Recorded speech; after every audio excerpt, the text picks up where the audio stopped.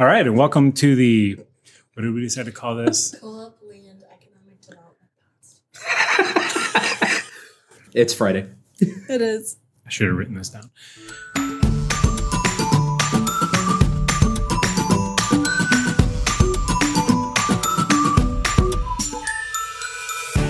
Hello, everyone, and welcome to the Wabash Valley Economic Development Co-op Land Podcast. I'm here today with Christi Southerland of Prosperity Ag, who may be familiar to some of you.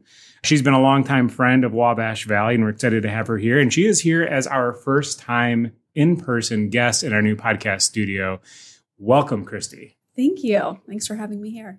Well, so let's just start things off. Why don't you tell us a little bit about you, kind of your background, Okay. what led you to take over Prosperity Ag, and sort of what Prosperity Ag does for the end users that you serve. Great. So yeah, my name is Christi Southerland. I've been a longtime Indiana resident. Previously, before Prosperity Ag, I was a business development director for Celestial Energy, who some of the co-op members might know as well. I had a lot of experience working with the co-ops through that role. And in 2014, I was introduced to Sarah Aubrey, who started Prosperity Ag back in 2007. And she didn't have a lot of experience with renewables, a lot with energy efficiencies and farms. And so there was this great opportunity to partner. And then in 2015, I bought into the company. And in 2015 late, Sarah left. So now at that point was my company, and got to be able to grow it and expand it and be able to see how else we could help the co-ops and the people that you guys serve. So as I mentioned, Prosperity has been around since 2007. Ag is a big part of what we do, but we've also noticed that a lot of it is rural based. So a lot of the members that you guys serve, whatever role, if it's a volunteer fire department or if they're, on the school board, there's so many ways that it kind of like intersects in lots of different methods. Right. And so I think, you've done a couple of specific projects with our co-ops. Can you maybe talk a little bit about the Red Leg program and how you've interacted with some of our members in bringing those to fruition? Yeah. So for those of you guys that don't know, Red Leg is the Rural Economic Development Loan and Grant. It is through the rural development side of USDA.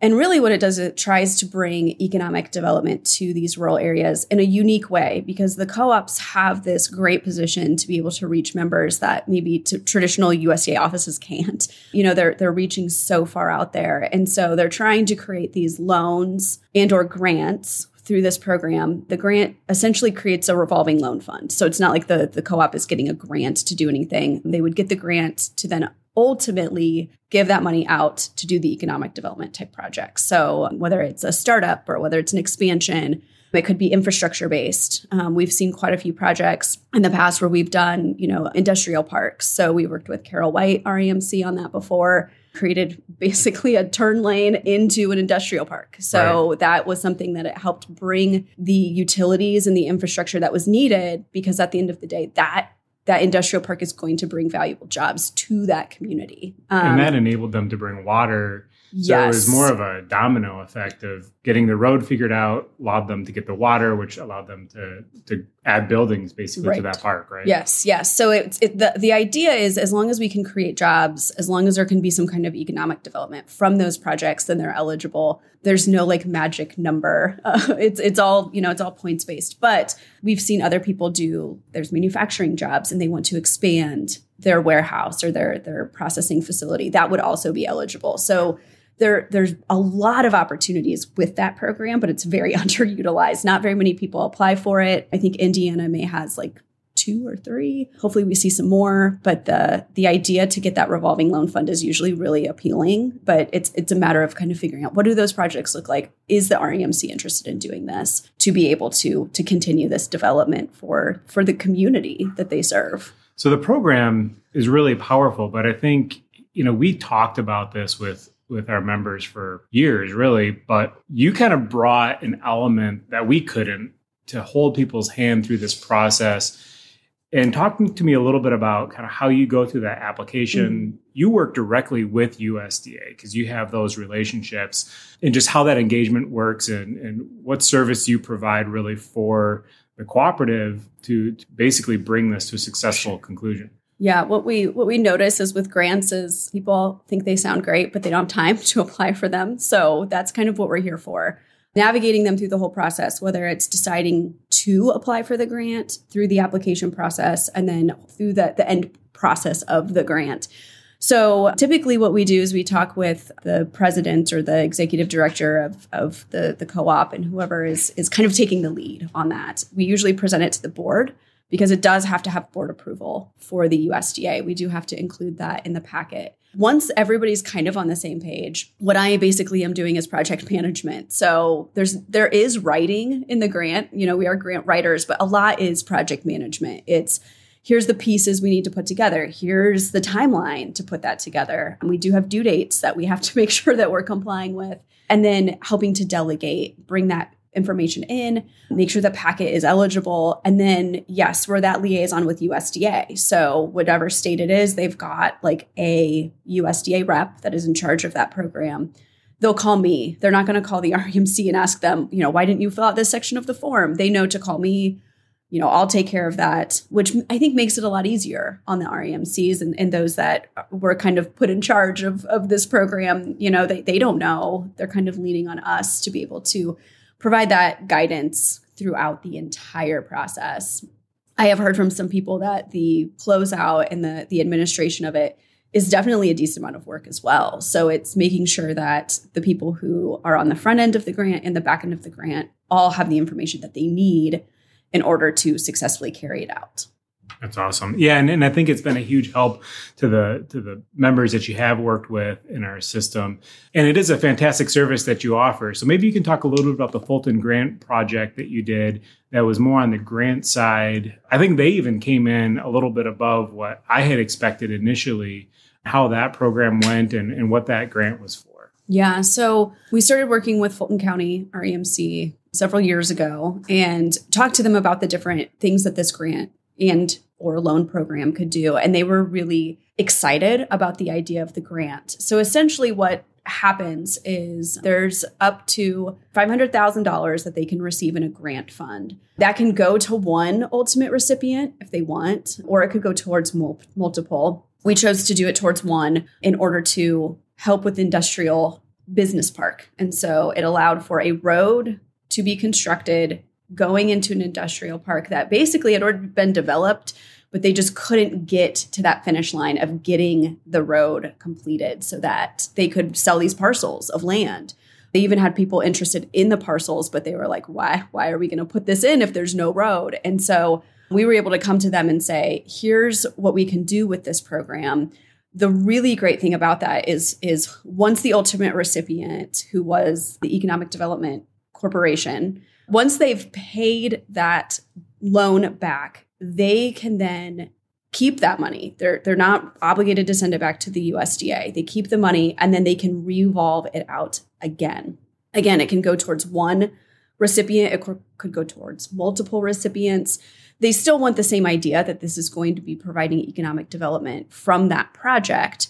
But as they continue that program, as they're collecting the money back, as they're getting some interest, maybe some annual fees, that the hope is that program and that fund will grow. They can apply every single year to that program again and keep adding to that revolving loan fund. So there are some REMCs out west that have millions and millions and millions of dollars in their revolving loan fund, and they just keep growing it and growing it. And so that would be the hope, is that they continue to expand this, and it could be focused just on that industrial park, or they could look at other projects. They could look at revitalizing downtown. They could look at, we're going to bring in and put a Shell building in and see who wants to go into that. So it's really open. There is a loan board that will make those decisions. So they'll come alongside them and say, which projects do we really want? Which ones kind of meet our criteria?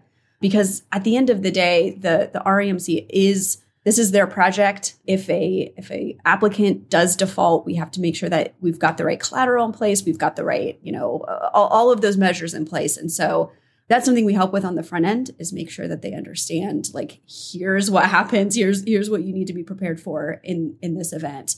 But what we've seen is a lot of times the projects are really well vetted. They're loaning to people or organizations or municipalities that they know are going to be reputable and be able to carry that out and pay that money back. So shifting gears a little bit, one of the things that, I mean, I guess for the listeners, they should know is Wabash Valley contracts with Prosperity Ag. So a lot of the services that Christi provides on behalf of Wabash Valley to the membership, co-op members don't actually have to pay for it. It's all covered by Wabash Valley. It's the least we can do to help with these projects. But Red Leg isn't all that you do. And I know you offer a lot of services in the grant writing space using the USDA programs. Maybe give us just a little bit of an overview of some of the other programs that you're involved with, that your shop helps people successfully bring to fruition. Yeah. As our name suggests, ag is a big portion of what we do, but USDA is probably the biggest part of our portfolio, whether it's a rural development or, if it's, food nutrition services, other types of areas. We definitely see mostly USDA. As of right now, which it's Q1 of 2023, our biggest program is the USDA Rural Energy for America program. Right before Christmas, they announced an increase in the grant amount plus an increase in dollars. And so we've seen probably 4 times the applications that we normally do. So that's a really great program. We serve a lot of REMC members because of that. So whether it's solar or grain dryers or lighting replacements, that's a big one. But we also do a lot with ag food related. So we do a lot of value added processing type grants. The meat processors have had a lot of funding available to them in recent years. So we've been doing a lot of, meat processors or packers. And then the rest is like kind of this mixed bag. As I mentioned, we've got some rural volunteer fire departments. We've got some historical museums. It's anybody's guess how our name gets shared, but that's kind of how it works. We help, an REMC member, but they're also on a board of some sort and they're serving in their community. And so that's kind of how our work evolves. We have found that a lot of times it's just listening to their story. What is it that they want to do? What are they hoping to achieve? And then how can we help with that? Is it they want just this one grant done and then they're done? Or is it we have all of these projects over time and how do you navigate us through that? So we try to be as custom as we can for what they need. Of course, if they just have a one grant, let's just do that one. But if they have a lot of needs, let's talk about, do we need to do some research? Do we need to create a game plan, create some timelines? What makes the best sense for first steps, especially if they've never done a grant before? That's the biggest thing is if you've never done a grant, there's a lot involved with that. We can also help if they've got other types of incentive programs or if they need connected to, loan guarantees or things like that. So we really just try to listen to what their needs are and be able to fill that gap in whatever way that might be.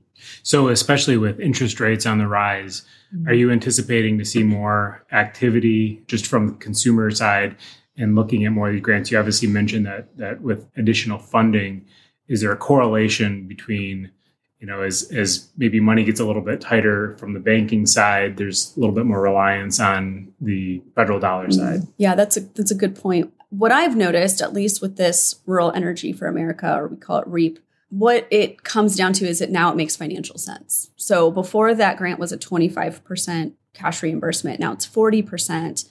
And so the people who are kind of ambivalent, like, oh, maybe we'll do this. Now they're like, oh my gosh, this, like, I am getting so much more because of this grant, and there are other opportunities out there with like tax credits and depreciation. So like at the end of the day, when they're looking at the financials, it just makes sense to them. And a lot of the other projects I work with, it's a matter of they need to make these changes, whether it's a meat processor that needs to put in, a packaging machine. They need to do it, but the grants allow them to do this quicker. Instead of it being next year when we could save up enough money, now we can do it now. Or people are in the position of, let's apply for the grant and see if I can get it, and then I'll be able to make those changes. But quite a few of the people that I work with, they're like, we've got to do this one way or another. And now the grants are helping us accelerate that timeline, which is a really great position to have. Then like, there's money, so let's just apply for it. Because I definitely see those people too, where they're like, one way or another, we're going to find a way to apply. The reviewers usually see right through that. So we want to make sure that the application we're putting in really makes sense. It really fits eligibility, no matter if it is a meat processor or solar or, a red leg project. So really there's quite a bit of like front end. Let's figure out how to tell this story in the most efficient way. So, and I think that was one of the things that when we first started working together was surprising to me is it wasn't just me saying, hey, can you help us with this problem? You were coming to us with, hey, I've got somebody who might be a quality applicant for red leg, REAP, whatever it might be. Would this be something that maybe your co-op would be interested in pursuing? So, how often are you hearing from people that maybe don't even know what type of program they want, but are kind of coming to you first to say, hey, what's out there? Yeah, that's really common. Some people will be like, I heard about grants, or I heard about this one. Am I even eligible? So then we're having to kind of like navigate that eligibility. But yeah, there's quite a few times people come and they have no idea what they're eligible for. So listening to their story, explaining some of the programs, here's kind of what we're thinking, but we have to make sure we talk through all aspects of that before we proceed. But that's really a lot of what we do. Is a lot of the USDA grants especially have a score sheet assigned to them. And so like, let's talk through this score sheet. How can we best position you guys? Are there ways for us to maximize the score by telling it this way? And so the success of what we do is because of that. Is not just like we're going to take every client that comes to us and apply for a grant. We're going to figure out how do we best approach this program for that client, and really for us too, as a consultant. We want to make sure that what we're putting out there is quality work, and that people come to know us that we put in 10 applications and we're awarded 9, not we put in 10 applications and we're awarded 1. So by making sure that all of those boxes are checked early on, that's helpful. And whether that's us bringing the program to them or them bringing it to us, that work has to be done. So you're here in Metro Indianapolis. You live in this area, you work in this area, but you're not just focused on Indiana either. Where else are you doing projects for people using these programs? So yeah, we're located in Hamilton County, and then we're working in probably just about every state. I don't think we've done Hawaii or Alaska, but we have done 2 territories. We've worked in Puerto Rico and the Virgin Islands. And then currently I have projects from California to New York for the REAP grant. So while we're located here and we've got some really great relationships, the Midwest is the bulk of what we do, but the USDA is pretty evergreen. So we can do the same program in different states because the regulations are pretty much the same. There might be some interpretation differences, but we know that, this program is going to be around in each state. We really love the Midwest, though. This is where we're at, and this is where the clients that we really hold close to our heart. So yeah, this is where we live and work, but we can work anywhere. And I think that interpretation point is one that really struck me when I first started with Wabash Valley, because you talk to Illinois and they maybe have one interpretation of how the program can be used, and Indiana might have a little bit different take on it. But really, that comes down to your relationship with the USDA office. And that was one of the most impressive things, was the fact that, these were people that you were kind of going to, from my perspective, hoping, praying that they'd like your project. And you have a more than just a first name basis with them, but you're constantly talking to them, feeling out sort of how they're going to read a specific project long before we even get to that application. So how do you manage, you've got, let's say, 48 continental United States directors, but it sounds like you've got a really good relationship with many of them. Yeah, of course. I don't know every one of them on a first name basis, but yeah, every program is structured in the USDA a little different on how those contacts work. So some of them will have, for the whole state, there's one rep for energy programs, or there's one for, the red leg program. So it's figuring out who those contacts are. I have found that it always is helpful to reach out and talk to them about a project, especially if it's something like a red leg, where it is an ongoing relationship. We're not just going to submit the application and never hear from them. The ones through the Midwest, we know very well. We can call them and ask them questions that we may not clearly know the answer to, or they're really tricky. I always have one, I call them like a one problem child, that is always so difficult that their project doesn't make sense, and I'm trying to interpret it, and we'll call USDA and work through it together. Because at the end of the day, especially with the rural development offices in USDA, they really are there to help. You hear kind of a bad rep from applying for grants and they make it so difficult. And there definitely are programs out there like that. But with the USDA, I've always felt they're trying to make it work somehow. They work with us. Let's talk through this. And so that really makes a big difference. There definitely are programs where we work with where they give you some generic email if you have questions and you never hear back from people and they're like, literally don't call us. But it does take a special amount of relationships to be able to work on it. Being able to know that Illinois views this one part of the regulation one way versus Indiana. People have asked me how you keep track, and I really don't know. I don't know. I'm sure one day I'll lose it. But for right now, we've got really good relationships with them. And, the other thing is when we submit an application and let's say we overlooked something, USDA is usually pretty good about like, hey, let's talk about what was missing. We always submit early our applications as much as we can. There's, of course, some little stragglers, but really getting those applications in early, especially with red leg, because the local reps will review your application. They'll look at it. What can we change? Hey, I noticed that you did this, but I think we could get more points if you added this. And so that, I think, it speaks well to what the USDA rural development offices are doing very well. Great. So you mentioned on the REAP program, at least, the reimbursement amount went up. What other changes should people be aware of for 2023 with kind of the new cycle? Yeah, I think we're going to start seeing a lot more changes similar to that with other programs. As anybody knows, the government moves slow. So I was kind of surprised they announced the increase to REAP so quickly. But that program's been around for many years. I think it started in 2002. So that program is, they've find oiled machines. So I think they could roll that change out very quickly. But I do think we're going to start seeing new programs. I don't know what those are going to look like. I don't think USDA knows what they're going to look like. But then I think we will see some increase in dollars. So the hope would be maybe they increase the red leg program amount. In the past, it was up to $2 million. They dropped it to $1 million. Maybe they're going to bring it back up. I think patience is the key term for some of these, just because they do move slow. But once they're announced, I think there's going to be a lot of interest. I think the one thing to keep in mind is just because the grant increased and funding amount increased, you have to also take into account that more people are going to apply. So that's great that we could get more money, but we still have to be really cognizant of what that project looks like. Do that scoring, no matter what program it's with, and make sure we still have a good project. Don't just throw an application in. Oh, great, we have a better chance because there's more money. It may not look like that. So I think being aware of what kind of like the environment for each program will be key in making sure that all people have success with it. Excellent. Well, thank you for joining us today. I guess one last question. Who is your power company? My power company is Boone REMC. Well, that's awesome. It is.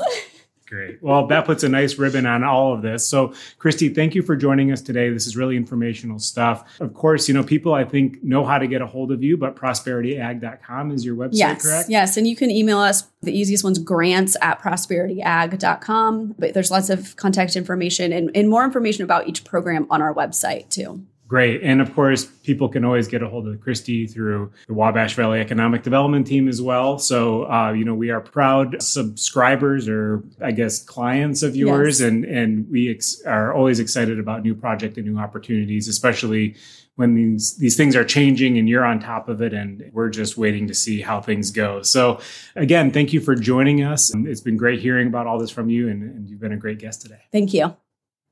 All right, and this has been another episode of the Wabash Valley Economic Development Co-op Land Podcast. Thank you for joining us. Big thanks to Christi Southerland for her participation today.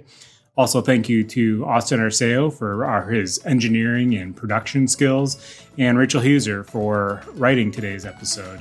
Again, we will talk to you soon, and thank you, and have a good rest of your month.